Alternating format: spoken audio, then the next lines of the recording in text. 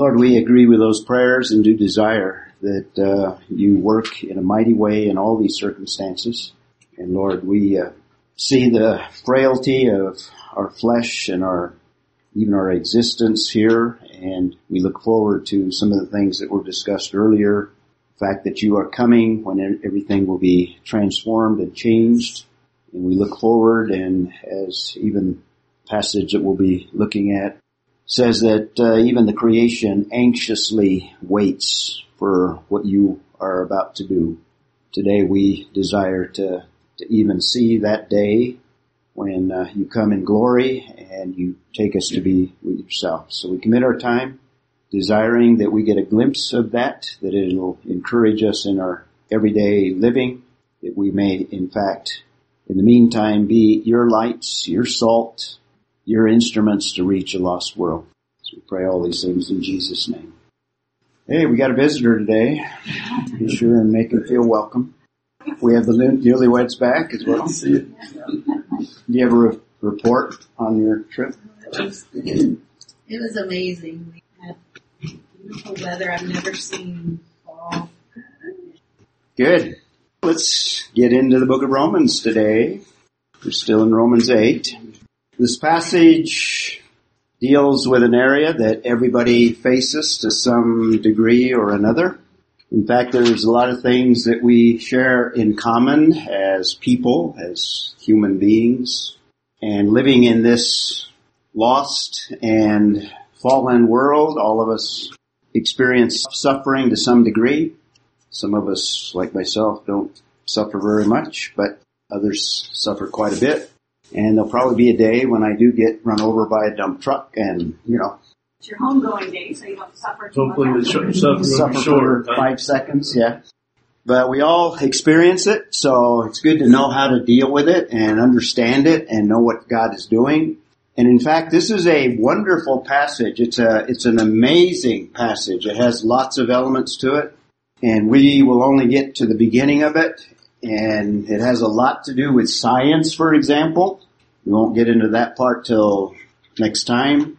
But it also deals with this very, very practical area that everybody experiences to greater or lesser degrees. So we're going to look at, actually kind of review verse 17, because it kind of transitions mainly into the next paragraph, which actually begins in verse 18. And I've got verse 21. We won't get that far today, but your outline reflects verse 21, so the title up there is more reflective of the whole outline there. And obviously, Christians have suffered in all time as well, not only today, but some Christians died on that very spot in the Colosseum. They were martyred for their faith. In fact, they were experiencing exactly what Paul is talking about here in the book of Romans. Another shot from a different perspective of the same Colosseum.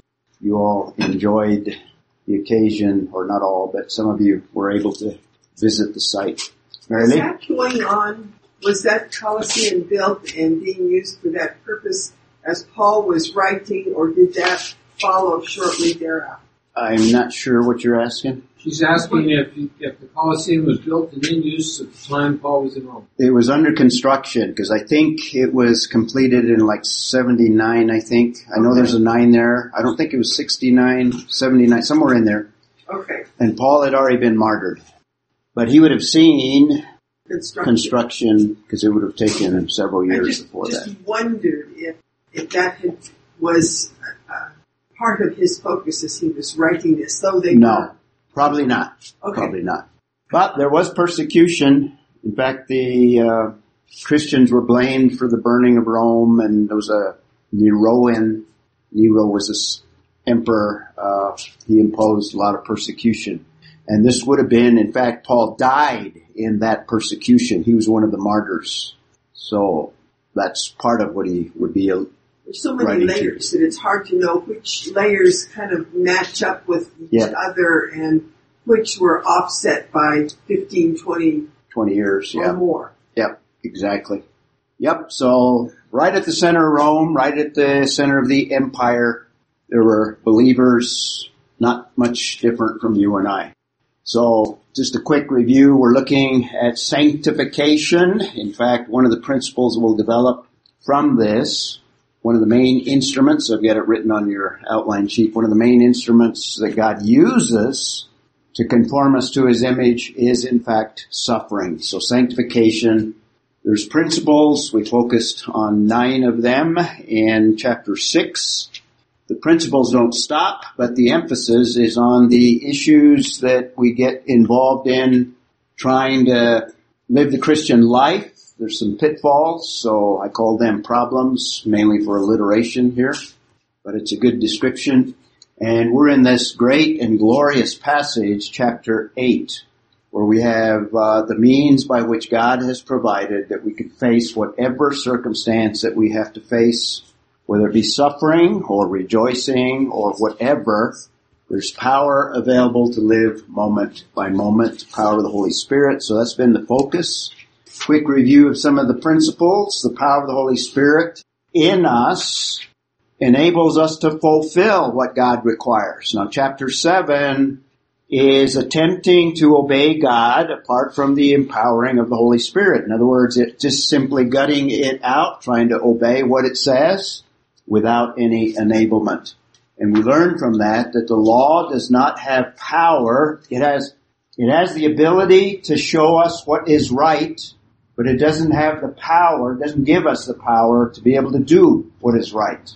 And if we do try to do what is right without the power of the Holy Spirit, it's a very frustrating experience. And the chapter ends, wretched man that I am. Very, very depressing thought. The other problem is trying to live the Christian life in our own strength, but that is unsuccessful as well. So there's power available, the power of the Holy Spirit to fulfill what God desires. And I use fulfill there because that's the word that's used in Romans 8. So walking in the Spirit is the means by which God grows us, conforms us to His image. We saw that in the passage as well. We saw that a key is the indwelling presence of the Holy Spirit. So that's an emphasis of those verses as well. We have the Holy Spirit actually residing in us. We're never alone. We're never on our own. We are never without a resource to be able to face every circumstance. And that comes from an immediate presence of the Holy Spirit. And if you remember in the context, it talks about Christ dwelling in us as well. Now this passage doesn't have the Father, but I gave you other passages that speak of the Father indwelling us also. So we have the entire Trinity indwelling us to give us enablement to be able to live the Christian life. And we also saw there was one little hint of the idea that there is something that we need to focus on or do, you might even say. And it's not even a command, but he states it as a fact of basically we are, what was the little phrase there? Put to death the deeds of the body, putting to death. It's not in the imperative, but it implies a response. So we drew the principle that believers participate. Not that we are the ones that affect it. God is the author and God is the one that does the sanctifying, but He doesn't force it on us. We're not robotic. It's not automatic, but in fact we are called upon to respond. Just like salvation, we're called upon to trust what Jesus did on the cross. Salvation is just not bestowed automatically. When we trust, then we receive the blessing of salvation, so also sanctification. So believers participate, and we're in chapter 8. We've already looked at verses 12 through 17, the sonship of sanctification. 12 and 13 is where that obligation to the Spirit, that idea of participating in some way in our sanctification. It's not an obligation. I keep stressing it's not an obligation of gutting it out or, I have to do these things, but it's an obligation in the sense of we have been given so much grace bestowed upon us that we have a sense of I need to respond in the way that God desires. Then we have focus on the sonship of believers, a relationship. Christianity is not a religion. It is a relationship, a father-son relationship. 16 and 17, there's an adoption idea, introducing the concept of not only grace, but emphasizing this family relationship, and that produces heirship. Once you're a member of the family, you are heirs. And we saw two aspects of that in verse 17, and just a quick review. If children, in other words, if we belong in the family, we are sons, he uses both words, sons in the prior passage, children here, heirs also. So we have heirs. What is that heirship in this context? There's other passages that expand it and give us lots of particulars in terms of the inheritance. This context, heirs of God, God himself. God has given himself to us. We belong to him, and he as Father is our inheritance. So all that he has and owns. And if that were not enough, and fellow heirs with Christ. And I spent some time, I'm not going to go over it again, but I think there's a distinction between being heirs and the heirs of Christ because of the conditional statement that follows. In fact, I wouldn't put the comma after Christ, I'd put the comma after God.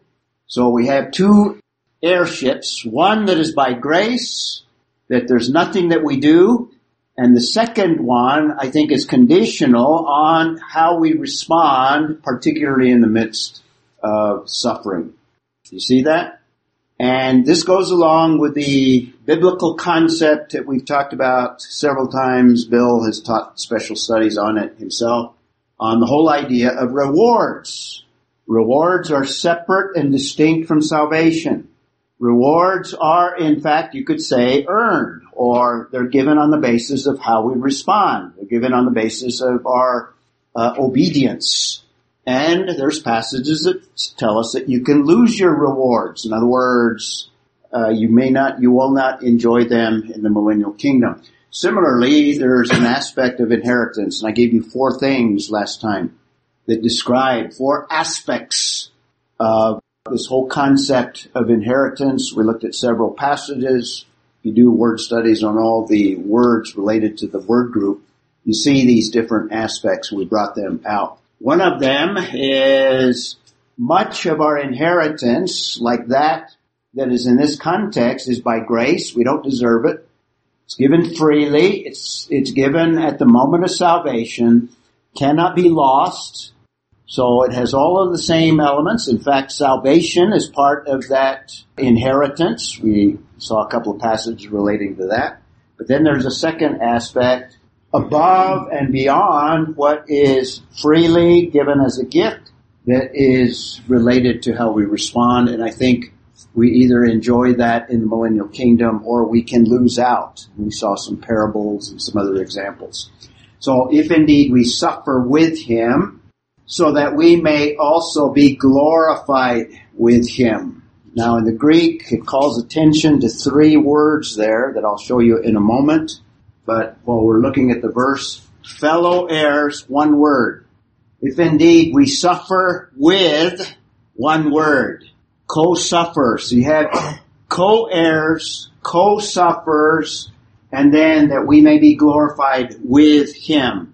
Glorified with, 1 word. Co-glorification or glorified, whatever. 3 words. I'll show them to you in a moment. Kind of a summary of what we've been looking at. Before we are believers, we're slaves. Slaves to sin. In fact, ultimately slaves of Satan himself. Salvation brings us into a relationship of sonship. And that's what Romans is stressing. That brings us to having not only a position, but a possession of heirship that gives us an inheritance. Some of it we can tap in here and now. It is ours. And we saw the concept in the Old Testament. The children of Israel possessed the land. It's pictured as an inheritance, but they were in the land. They owned it. They received the crops from it, the fruit of the trees and the nuts and everything else. They enjoyed the blessing of the land, even though it was an inheritance. So there's that present tense aspect as well. And there's also this future aspect. So there are things that we can claim as our possession, like a bank account here and now.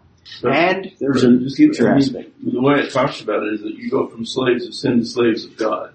Yes. I mean, because as a slave, you obey your master, and God's our master. Right? Yes. And we obey. Yeah. That's the last part of Romans 6, exactly. It's a different slaveship, but it's a family relationship, sonship. Yeah. Yeah, he's reminding us of the end of Romans 6 there. Exactly. And it all leads to a future aspect. I summarize that with glory, because that's the word that we're going to look at in Romans chapter 8. Here's the three words. Begins with co-heirship, and there's the Greek one if you want it. Sugkleranamoi, plural. I've got it in the plural there. Co-heirs. That leads to, and in fact, if, here's the conditional aspect, co-sufferers. And notice that each of these has a preposition prefixed, which gives you the idea of together with or with something. So we are co-heirs, or we are heirs with Christ. That's what's put in Romans 8. If we are co-sufferers, suffer with Christ, being part of what he is working in us. And notice the sigma, upsilon. Generally it's an N sound, but depending on the spelling, it can be an M or it can be a G sound as the first one. So co-heirs and co-sufferers leading to co-glorified or glorification. And notice again, it has the soon prefix there. In fact, the soon doesn't change in that passage.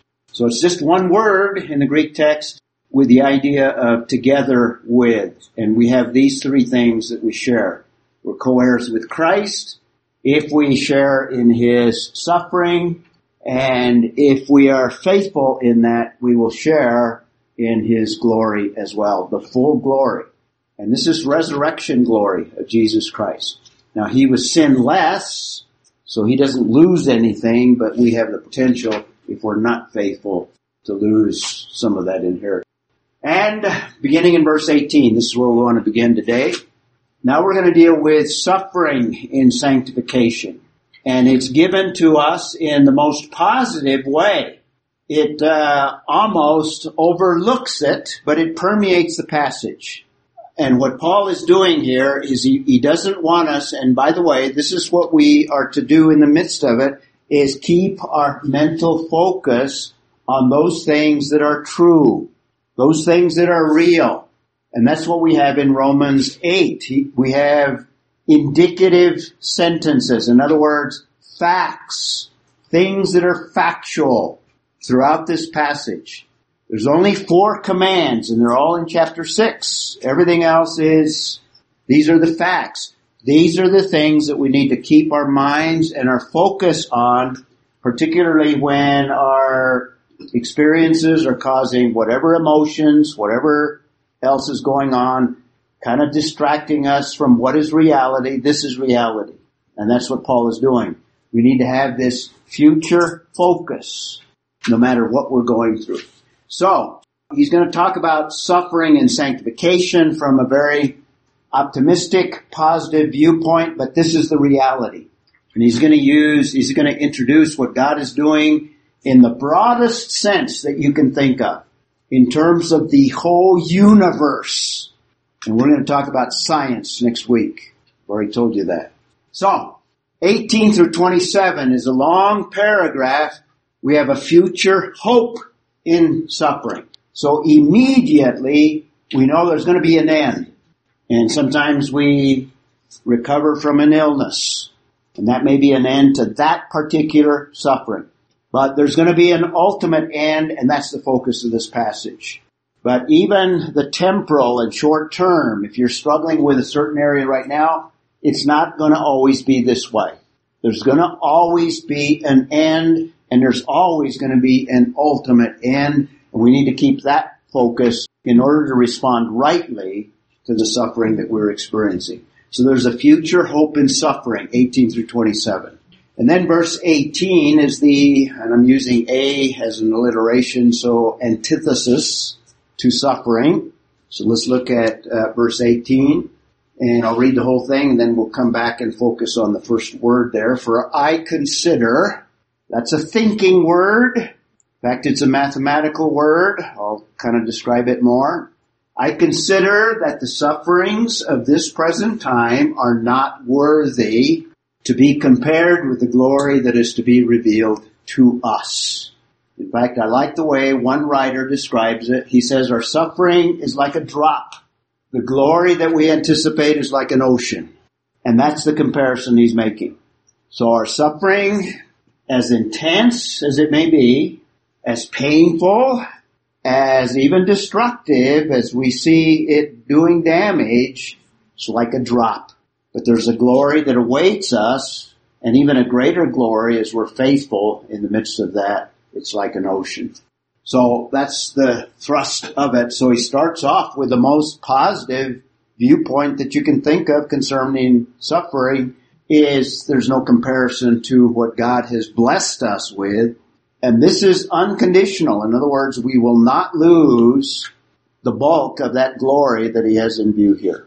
So when he says, I consider, what do you suppose that Greek word is? We've seen this several times already. In fact, 15 times, I believe, in the book of Romans already.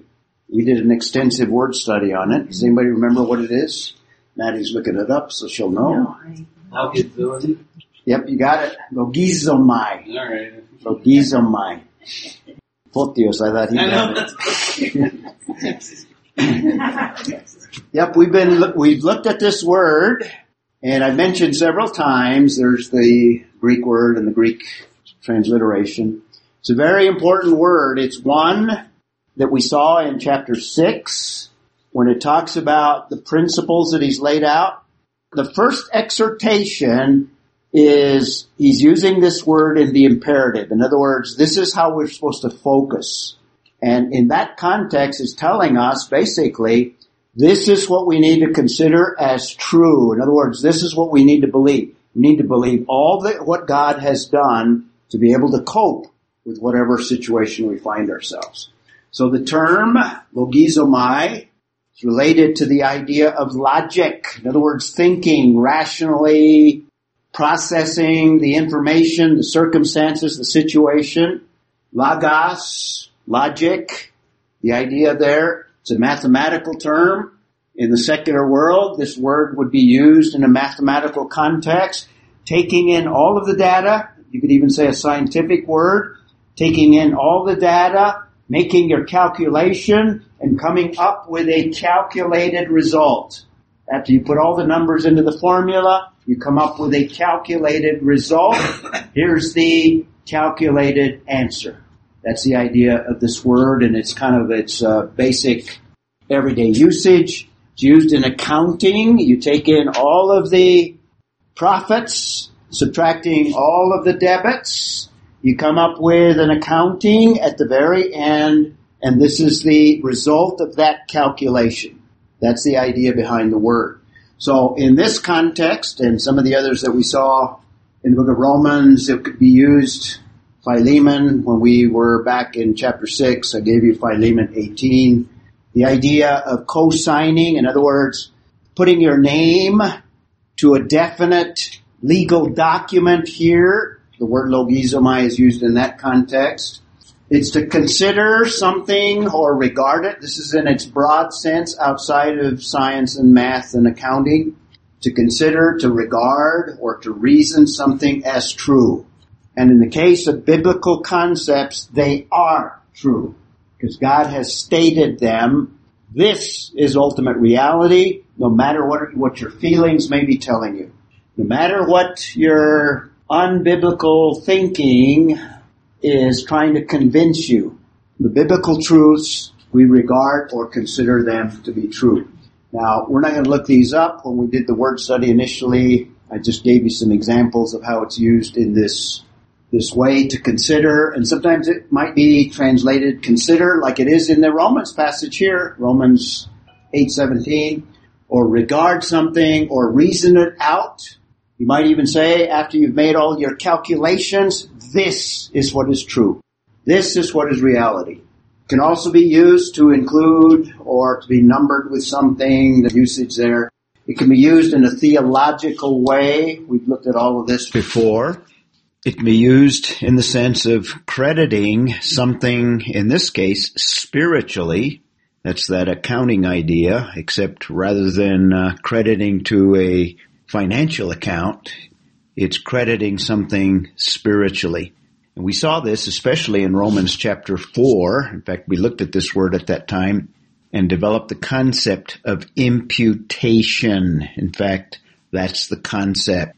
The term logizomai has the idea of to impute something or to credit something spiritually.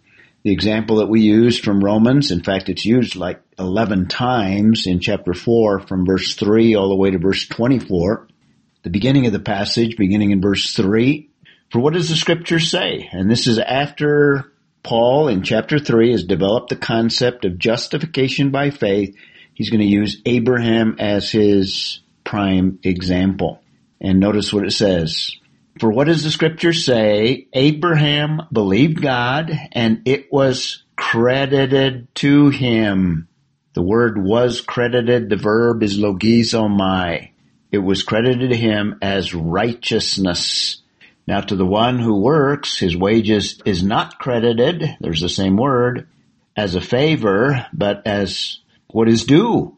But to the one who does not work, but believes in him who justifies the ungodly, his faith is credited as righteousness. In the place of faith, what is put into his spiritual account is righteousness. Then it goes on in verse 6, just as David also speaks of the blessing on the man to whom God credits righteousness apart from works. So it's used in that spiritual sense. And there's other passages as well, theologically.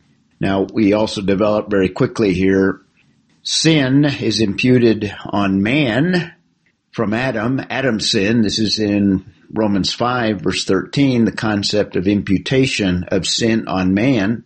But an interesting passage, 2 Corinthians 5:21, where sin is imputed on Christ.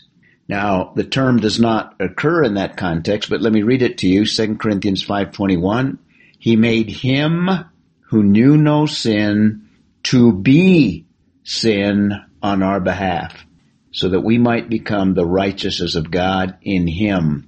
God placed sin upon Christ, or imputed it upon him, and then he paid the penalty so that we would not have to pay the penalty and we could receive the righteousness of God. So that's logizomai. And then again in chapter 3, 21 through 26, that concept of righteousness imputed that precedes Romans 4, where Abraham is the example. Same word that we have in 8:18, for I consider, or I have come to the conclusion, I have reasoned, I have accounted this to be true, that the sufferings of this present time are not worthy to be compared with the glory that is to be revealed to us. So in this context, he introduces this idea. In fact, he follows up from the idea in verse 17, the concept of suffering. So let's spend the rest of our time looking at this, and this will give us a start on this great passage. We'll continue when we come back next week. But first of all, the term that's in this context for suffering in verse 18 is the term pathema. And there you have the Greek word, and the transliteration occurs 16 times in the New Testament. And we'll be looking at the usage. We'll come back to this term, but let me just start by, secondly, on our slide here, notice it's a different word from the one that we saw in verse 17. It's a different root.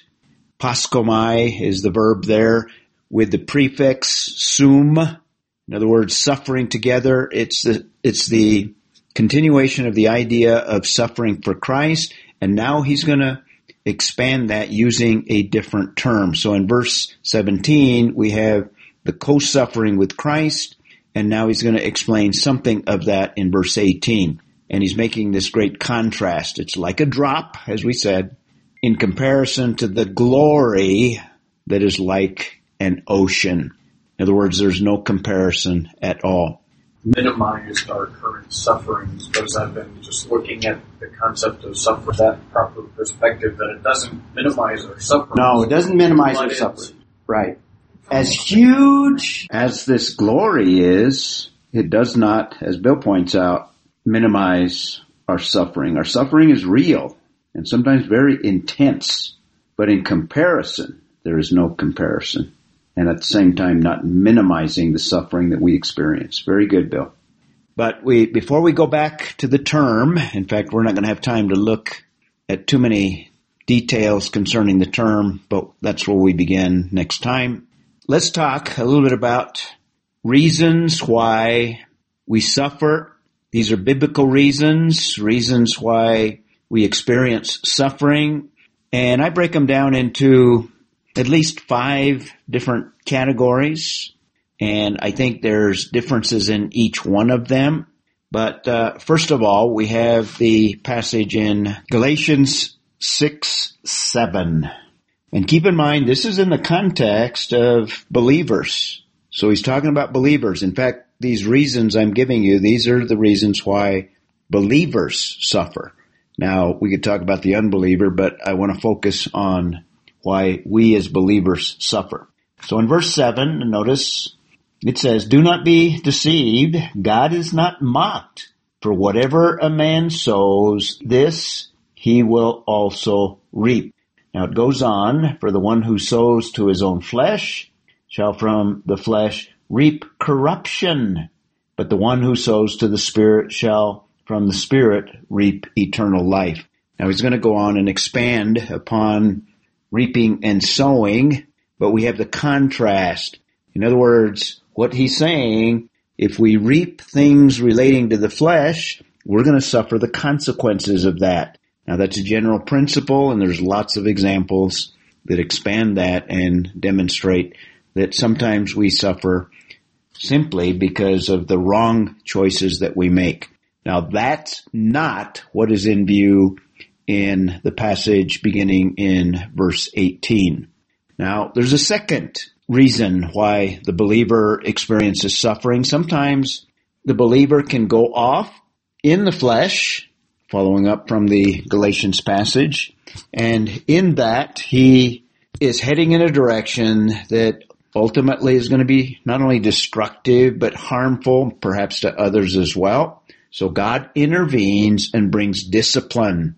Now this is for correction.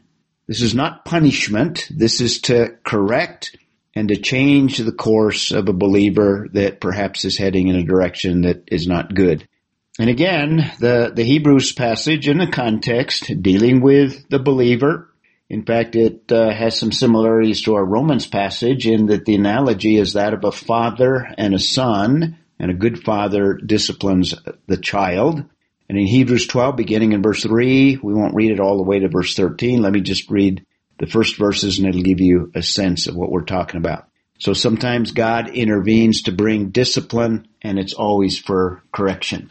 Now verse 3, "For consider him who has endured such hostility by sinners against himself, so that you may not grow weary and lose heart. You have not yet resisted to the point of shedding blood in your striving against sin." Now remember, the readers of the book of Hebrews were Jewish people, Jewish believers that were experiencing persecution. So in this context, he says not to grow weary. And he says, even verse 4, "You have not resisted yet to the point of shedding blood." In other words, they have not suffered physically under that persecution. And then notice verse 5, "And you have forgotten the exhortation which is addressed to you as sons. My son, do not regard lightly the discipline of the Lord, nor faint when you are reproved by him. For those whom the Lord loves, he disciplines." There's the father-son relationship. "And he scourges every son whom he receives." So it can be severe. The discipline can be drastic if it need be. Then verse 7, it is for discipline that you endure. God deals with you as with sons. For what son is there whom his father does not discipline? And we could read on, but I think you get the idea here.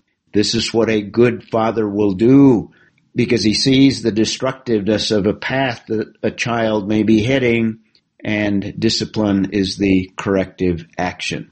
So in the spiritual walk, sometimes the Lord will intervene to bring discipline in order to correct, and the text tells us because he loves us. It would be not loving to allow us to go in a destructive path. So one of the reasons is that God uses discipline to correct. Similarly, on the positive side, number 3, another reason why we suffer, sometimes God is simply refining us in order to mature us, in order to bring us into conformity to Jesus Christ. Now, notice the key passage here is James 1, and let's begin in verse 2, and I'll read verse 3. Keep in mind there's several passages that we could include in all of these categories. I'm just giving you representative passages for the sake of time. James 1:2, consider it all joy. In fact, we should rejoice, especially if we know that what God is producing in us is for our, not only our benefit, but he's refining us, conforming us to his image. And notice what it says. Consider it all joy, my brethren, when you encounter various trials, knowing that the testing of your faith produces endurance. These are tests to produce qualities, and the first thing that's noted is endurance. And let endurance have its perfect result, that you may be perfect and complete, lacking in nothing. In other words, maturity. So sometimes suffering causes us to grow and moves us in the direction of maturity. You've heard me use the illustration from athletics. Every athlete and every sports team, you'll go through training. In fact, you spend a whole week preparing for the big game.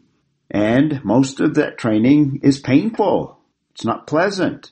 But you know that if you train well, and the more you train and the better you train, the more prepared you are for the game. And then when you're in the game, you suffer even more because you have the opposition now, and the opposition is sometimes much more stressful and more difficult than any of the practice. And you're suffering, but your focus, and that's the point here, you have a different focus. You're focusing on executing and accomplishing certain goals within that competition, because your purpose is, if you execute as a team, in fact follow through on all of the practice, then you will be successful in terms of reaching your short-term goals, which may be a first down and ultimately a touchdown, and ultimately winning the game. But you go through a lot of suffering and a lot of pain to get there.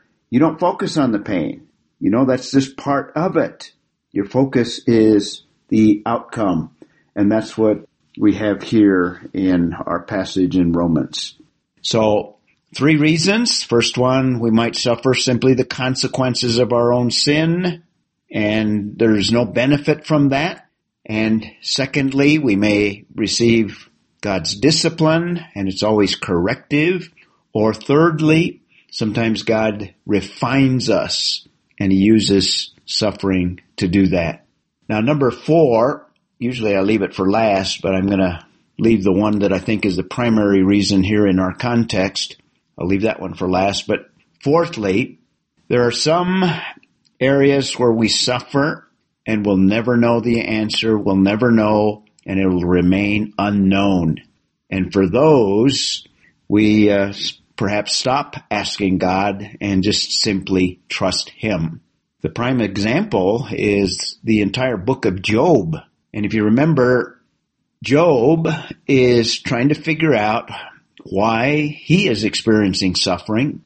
And remember, the book identifies him. In fact, God himself identifies Job as a righteous man.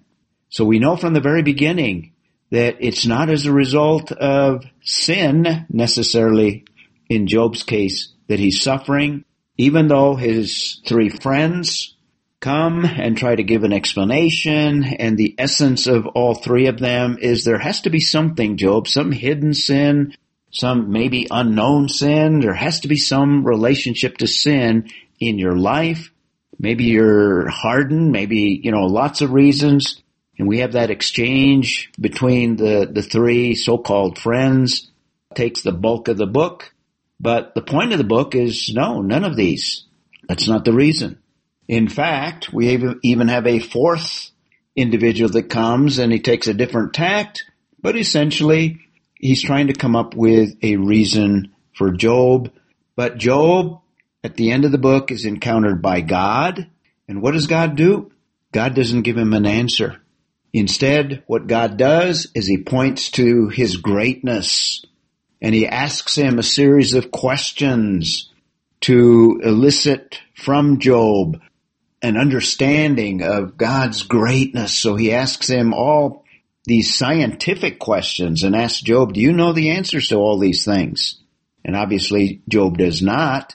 And what he's communicating to Job is, if I am able to create all of these things that you cannot even explain, how a fetus grows in its mother's womb, how I've set up the constellations, and you can't give answers to all these issues, and if my greatness is such that I can do all these things, can't you just simply trust me?